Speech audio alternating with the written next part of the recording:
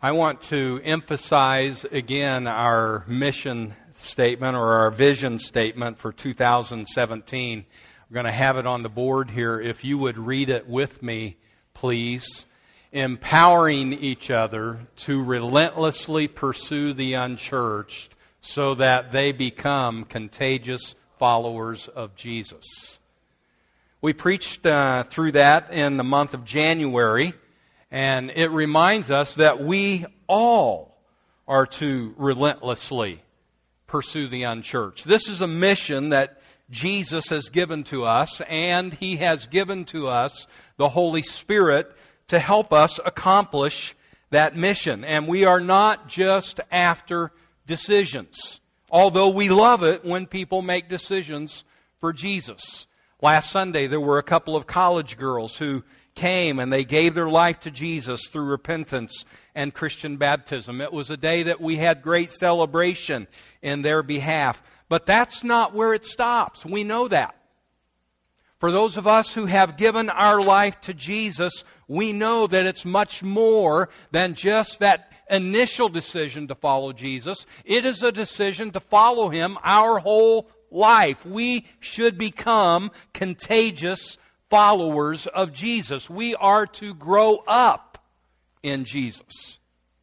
And of course, that growth doesn't happen overnight. Rather, it is a lifetime of growing and maturing in Him. Just as an athlete who wants to stay physically fit needs to exercise and discipline his body, so too a Christian who wants to be spiritually fit needs to exercise his faith or her faith. We need to discipline ourselves. Spiritual maturity does not happen without some serious discipline and hard work. And the term, as you've seen on the screen, and Dusty has alluded to it this morning, the term that we have come up with and that we are challenging you with in this year is that you be a CrossFit Christian. In other words, we are challenging you to exercise your faith. James talks about a faith that is working rather than a faith that is dead. I could say it this way: be disciplined in your faith. Paul said this to Timothy: discipline yourself for the purpose of godliness, for bodily discipline is only of little profit, but godliness is profitable for all things. If you want to have godliness in your life and spiritual maturity, it is going to take some effort on your part. And that's true for me too. Nobody becomes spiritually mature without hard work and discipline. Now, am I saying that we do all of these things to earn our salvation? Absolutely not. We are saved by His grace. But His grace teaches us to say no to ungodliness and worldly passions and to live self-controlled, upright, and godly lives in this present age. Now, as you read that verse, nowhere in that verse does the word discipline appear. But as you read it, you see that the word discipline, or the idea of discipline, is written all over that verse. God's amazing grace, which is the context of where that verse is at, teaches us, or it instructs us towards spiritually disciplined lives. And our staff has talked, and we have come up with 8 disciplines that if we practice them, it will help us to become a CrossFit Christian. Now, of course, these 8 disciplines are not a list of things that we have come up with. Rather, they are substantiated in Scripture. These are disciplines that Jesus Himself has given a thumbs up to. In February, we talked about going. Dusty mentioned that to you a few minutes ago. As we're already into the month of March, a few days, we're going to be talking about another discipline, the discipline of praying. And all this month, we are going to challenge you in this particular discipline. Next Sunday, Tim Woodring will preach on this subject. The third Sunday of the month, I'll be back in the pulpit preaching on this discipline of prayer. On the fourth Sunday of the month, the 26th of this month, you're going to hear from my son-in-law, Luke Proctor. Luke and I actually are trading pulpits. I'm going to Sheldon, Missouri, and I'm going to be preaching at his church there in Sheldon, and Luke's going to come here, and he's going to preach to you on the subject of prayer. And so all month long, you're going to hear a challenge in this particular discipline, the discipline of praying. Let me begin this morning by simply giving to you a testimony of my life. I grew up in the church and had Christian teaching all of my life. I accepted Jesus when I was 9 years old, and probably for the next 9 years, I lived underneath the umbrella of my parents' faith. And maybe some of you could relate to this kind of a testimony. For my family, church was just something we did on a regular basis. Sunday morning church, Sunday night church, Wednesday night church, that was a part of our family's routine. And when summer came, I did summer church camp. I did vacation Bible school. If the youth group did something special, I was there. And all of this, I'm sure, was helping feed into my life the truth of God's Word, helping me to become the person that I was and that I am even to this day. I remember my brother Tom, my older brother Tom, actually became the senior minister at my home church, O'Fallon, Missouri, probably somewhere in my 8th grade year, and he was there all through those high school years of mine. He was a big influence on my life. But still, through all of this, I was living underneath the umbrella of my parents' faith. In the fall of 1977, I went to Ozark Bible College, as it was then called. I began to hear a lot of teaching about the importance of praying to God. I remember taking a class on personal evangelism from a professor named Don DeWelt, and it was interesting to me that as I went through that class, the first 6 weeks of that class, he hardly talked about evangelism at all. He talked about prayer. And what he said was this: if you want to be a soul winner, you first better be a prayer warrior. And that impacted me. In fact, he impacted me. He seemed to just glow with the presence of God in his life. That same semester, I went back to O'Fallon, Missouri, to my home church for a weekend seminar that was called Change the World School of Prayer. And over that 3-day weekend, probably I sat under 10 to 12 hours of teaching on the subject of prayer. And I went back to Ozark after that weekend with a commitment in my heart that I was going to get serious about prayer. And over the months that followed, I did get serious about prayer. And I met with God regularly for about an hour. I tried to meet with Him every day for an hour, and I'm sure there were days that I may have missed here and there, but I can honestly say nearly every day I was with Him, in His presence, talking to Him, listening to Him, worshiping Him, and I want you to know my life changed. My faith was no longer my parents' faith. It had become now my faith. And it was growing, and it was real, and He was real. And I was feeling a sense of excitement about my faith that I had never felt before. I actually anticipated those times that I would spend with Him. If the weather was unbearably cold, I would have my time with Him in my room. But if it was not just so unbearably cold outside, I would go outside and I would just walk and I would be with Him and talk with Him. I didn't then have the distraction of a roommate around me, and it was just God and me.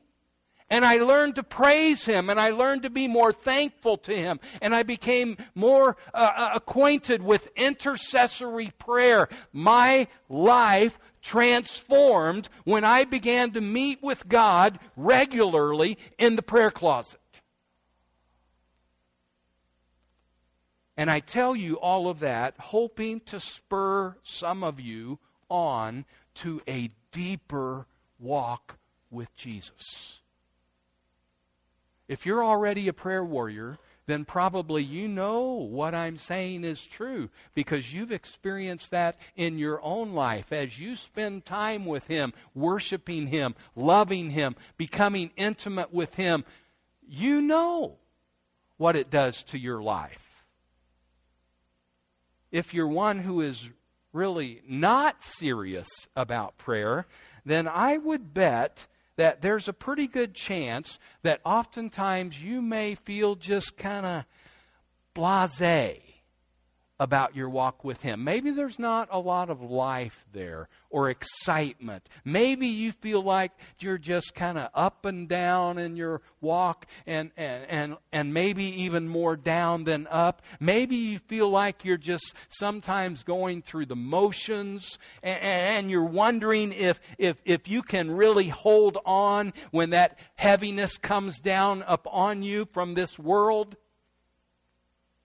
Could I encourage you to get serious about this discipline of prayer? I'm not talking about a magic lamp that you rub, but rather I am talking about connecting with the giver of life, and when you connect with Him, His life flows into your veins.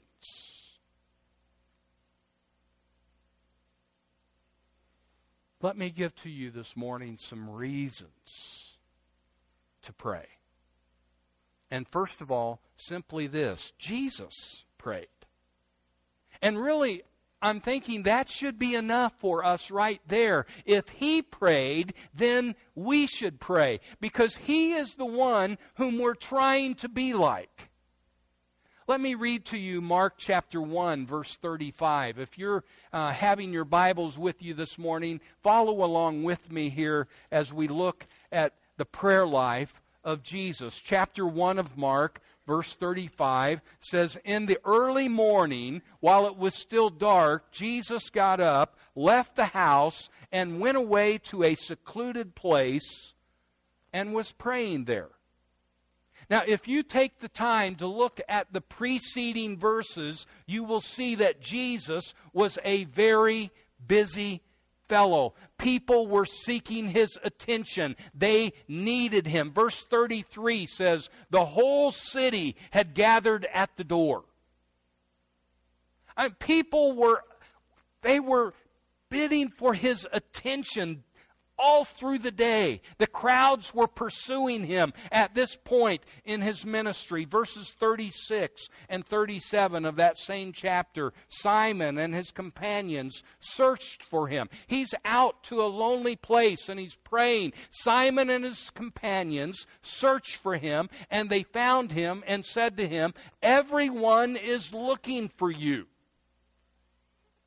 Think about it. From morning to night, people were needing His attention. And so what did He do? He got up earlier than what they did so that He could pray to His Heavenly Father. Look with me at Luke chapter 5, verse 16. It says, "But Jesus Himself would often slip away to the wilderness and pray." He needed that time with His Heavenly Father. Chapter 6 of Luke, verse 12. "It was at this time that He went off to the mountain to pray, and he spent the whole night in prayer to God. If you read the context, this is just prior to his choosing 12 men who would become his disciples. And I'm just thinking in my mind, maybe if we spent extended times in prayer to God before making big decisions, then that would help us in making right decisions. Look with me at Luke chapter 9, verse 18. Luke chapter 9, verse 18. And it happened that while he was praying alone, the disciples were with him, and he questioned them, saying, "Who do the people say that I am?" Now, if you know the context here, the verses that follow, you know that this is when Peter stepped up, and he made the great confession that he believed Jesus was the Christ, the Son of the living God. If you know what happens immediately after that, you know that this is the first time that Jesus informs his disciples that he was soon going to die. He's going to suffer at the hands of the religious leaders. They're going to kill him, and on the third day, he's going to raise up from the dead. What was he doing prior to telling them that very important message? He was praying to God. Chapter 9, verse 28 and 29. Some 8 days after these sayings, he took along Peter and John and James and went up on the mountain to pray. And while he was praying, the appearance of his face became different, and his clothing became white and gleaming. I could go on for several more minutes reading to you the different passages of Scripture in the Gospels about Jesus' prayer life. I'm thinking that if he was committed to prayer, surely we should be committing ourselves to prayer too. Let me give to you a second reason for prayer. The Bible commands us to pray. If reason number one isn't enough, then surely reason number two should seal the deal. God commands us to pray through His Word. Romans chapter 12, verse 12, talks about us being devoted to prayer. That's how the New American Standard translates that verse, that we should be devoted to prayer. If you're reading from a different translation, it may read it a little bit differently than that. The New International Version says, "Be faithful in prayer." The New Living Translation says, "Keep on praying." The New King James Version says, "Continue steadfastly in prayer." Interestingly, 5 of the 10 times that this word devoted is used in the New Testament, it has to do with prayer. Acts chapter 1, verse 14, the disciples were waiting in the upper room. What is it they were waiting for? They're waiting for the Holy Spirit to come to them. And as they are waiting, it says that they were devoting themselves to prayer. Acts 2:42 says of the early disciples in the church that they were continually devoting themselves to the apostles' teaching, to fellowship, to the breaking of bread, and to what? Prayer. Notice how this word is used over and over again in reference to prayer. Chapter 6 of Acts, verse 4, the apostles were appointing deacons in the church to take care of the widows who were in need of food and help and assistance, because they said, we want to devote ourselves to the ministry of the Word and to prayer. Colossians chapter 4, verse 2, Paul writes this, "Devote yourselves to prayer, keeping alert in it with an attitude of thanksgiving." I really think from the New Testament it would be fair to say that the normal Christian life is a life devoted to prayer. Let that sink in for a moment. From the New Testament, a normal Christian life is one that is devoted to prayer.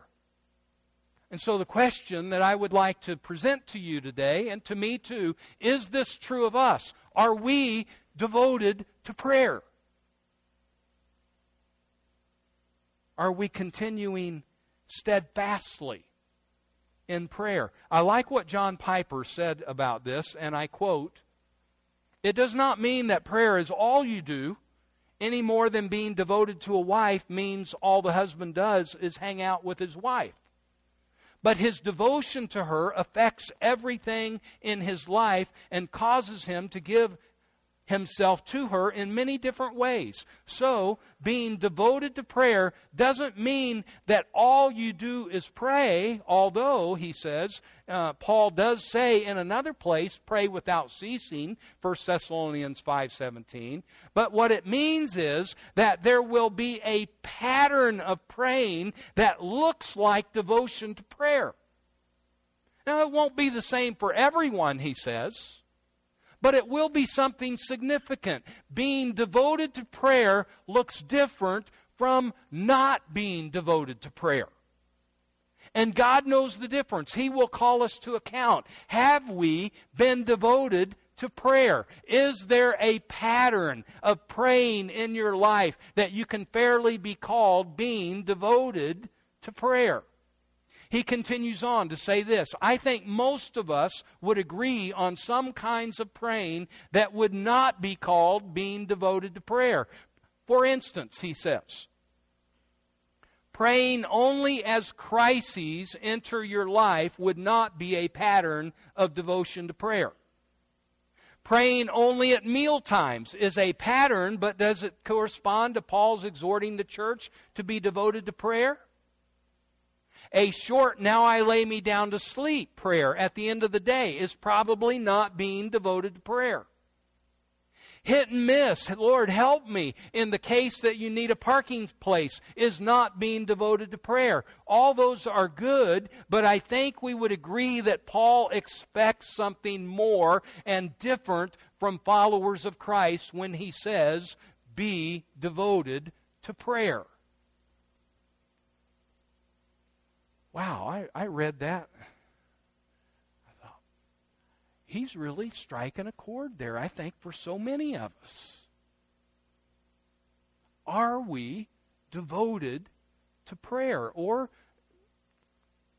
is it more what those examples that he gave of when a crisis comes, yeah, then we cry out to God. And we should cry out to Him when there is a crisis. But our prayer life should be more than just when there is a crisis present in our life. And it should be more than just when we sit down and have a quick prayer before we eat, or a prayer before we lay our head on the pillow and fall asleep.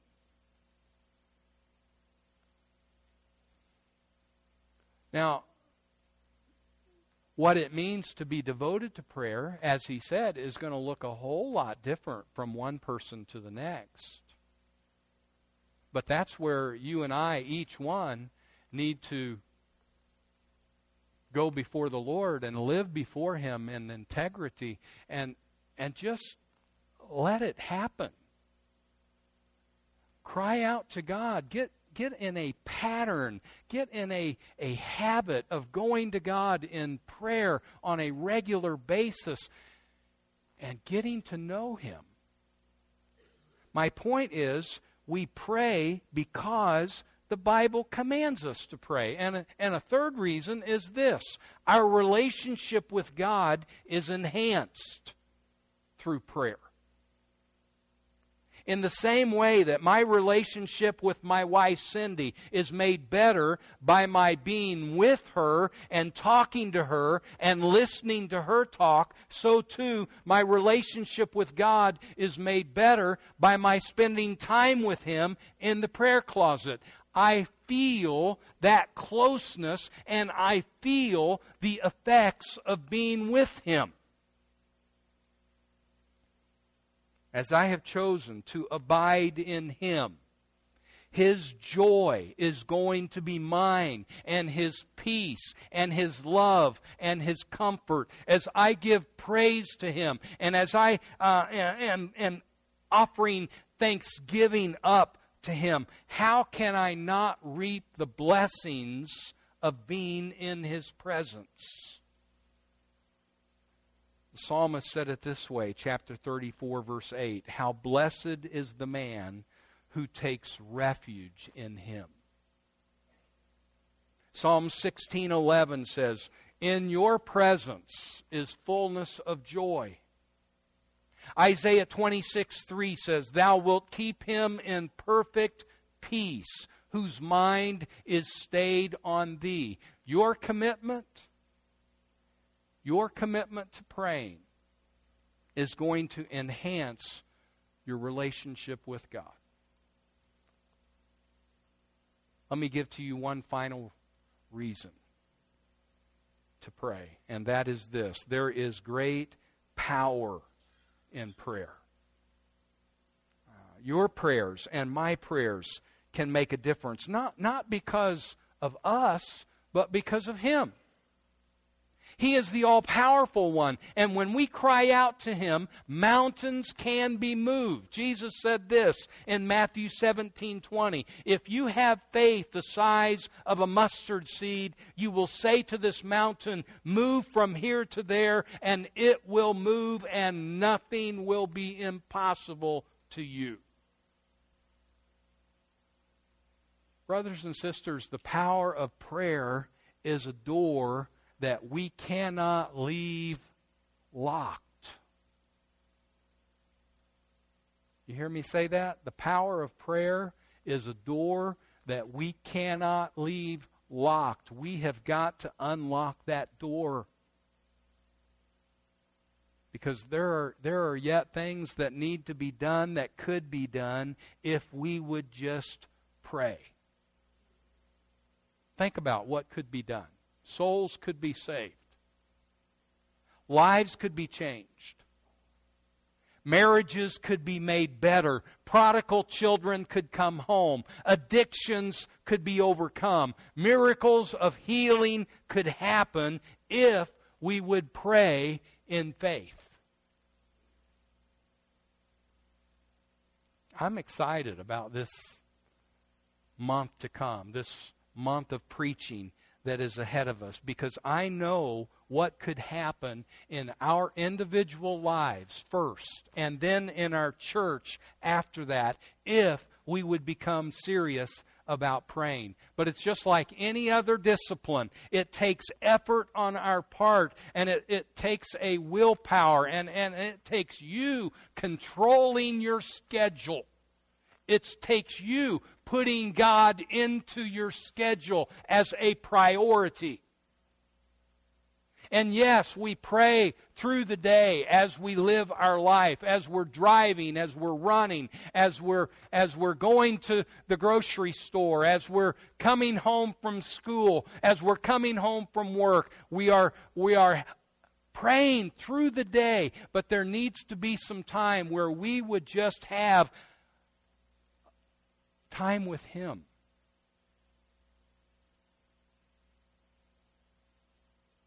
And so, it takes discipline. And it's so easy for us to know that that's something we should do, and I'm going to get around to that, but it's just so easy to put it off, and I'll take care of that time later, and later never comes. We must discipline ourselves to praying, and when we do, there are great things in store for us. Let's pray together. Heavenly Father, help us to become more a people of prayer. Lord, for those that are here today who are already serious about prayer, would you just grow them in their intimacy with you? And Lord, for anyone that may not be serious about prayer in their life, that you would lay it on their heart to have that discipline, to become a man or a woman of prayer. Help our church to be committed to prayer. We pray this in Jesus' name. Amen. Dusty's challenged you in this idea of coming and grabbing a name and praying for that person by name for their soul to be saved. I want to echo that. But maybe this day, maybe in this month, there will come a time that God's going to lay it on your heart to come and just kneel and say, God, I'm going to get serious about prayer in my life. I want to invite you to the altar to make a commitment between you and God to be serious about this discipline of prayer. Let's stand together.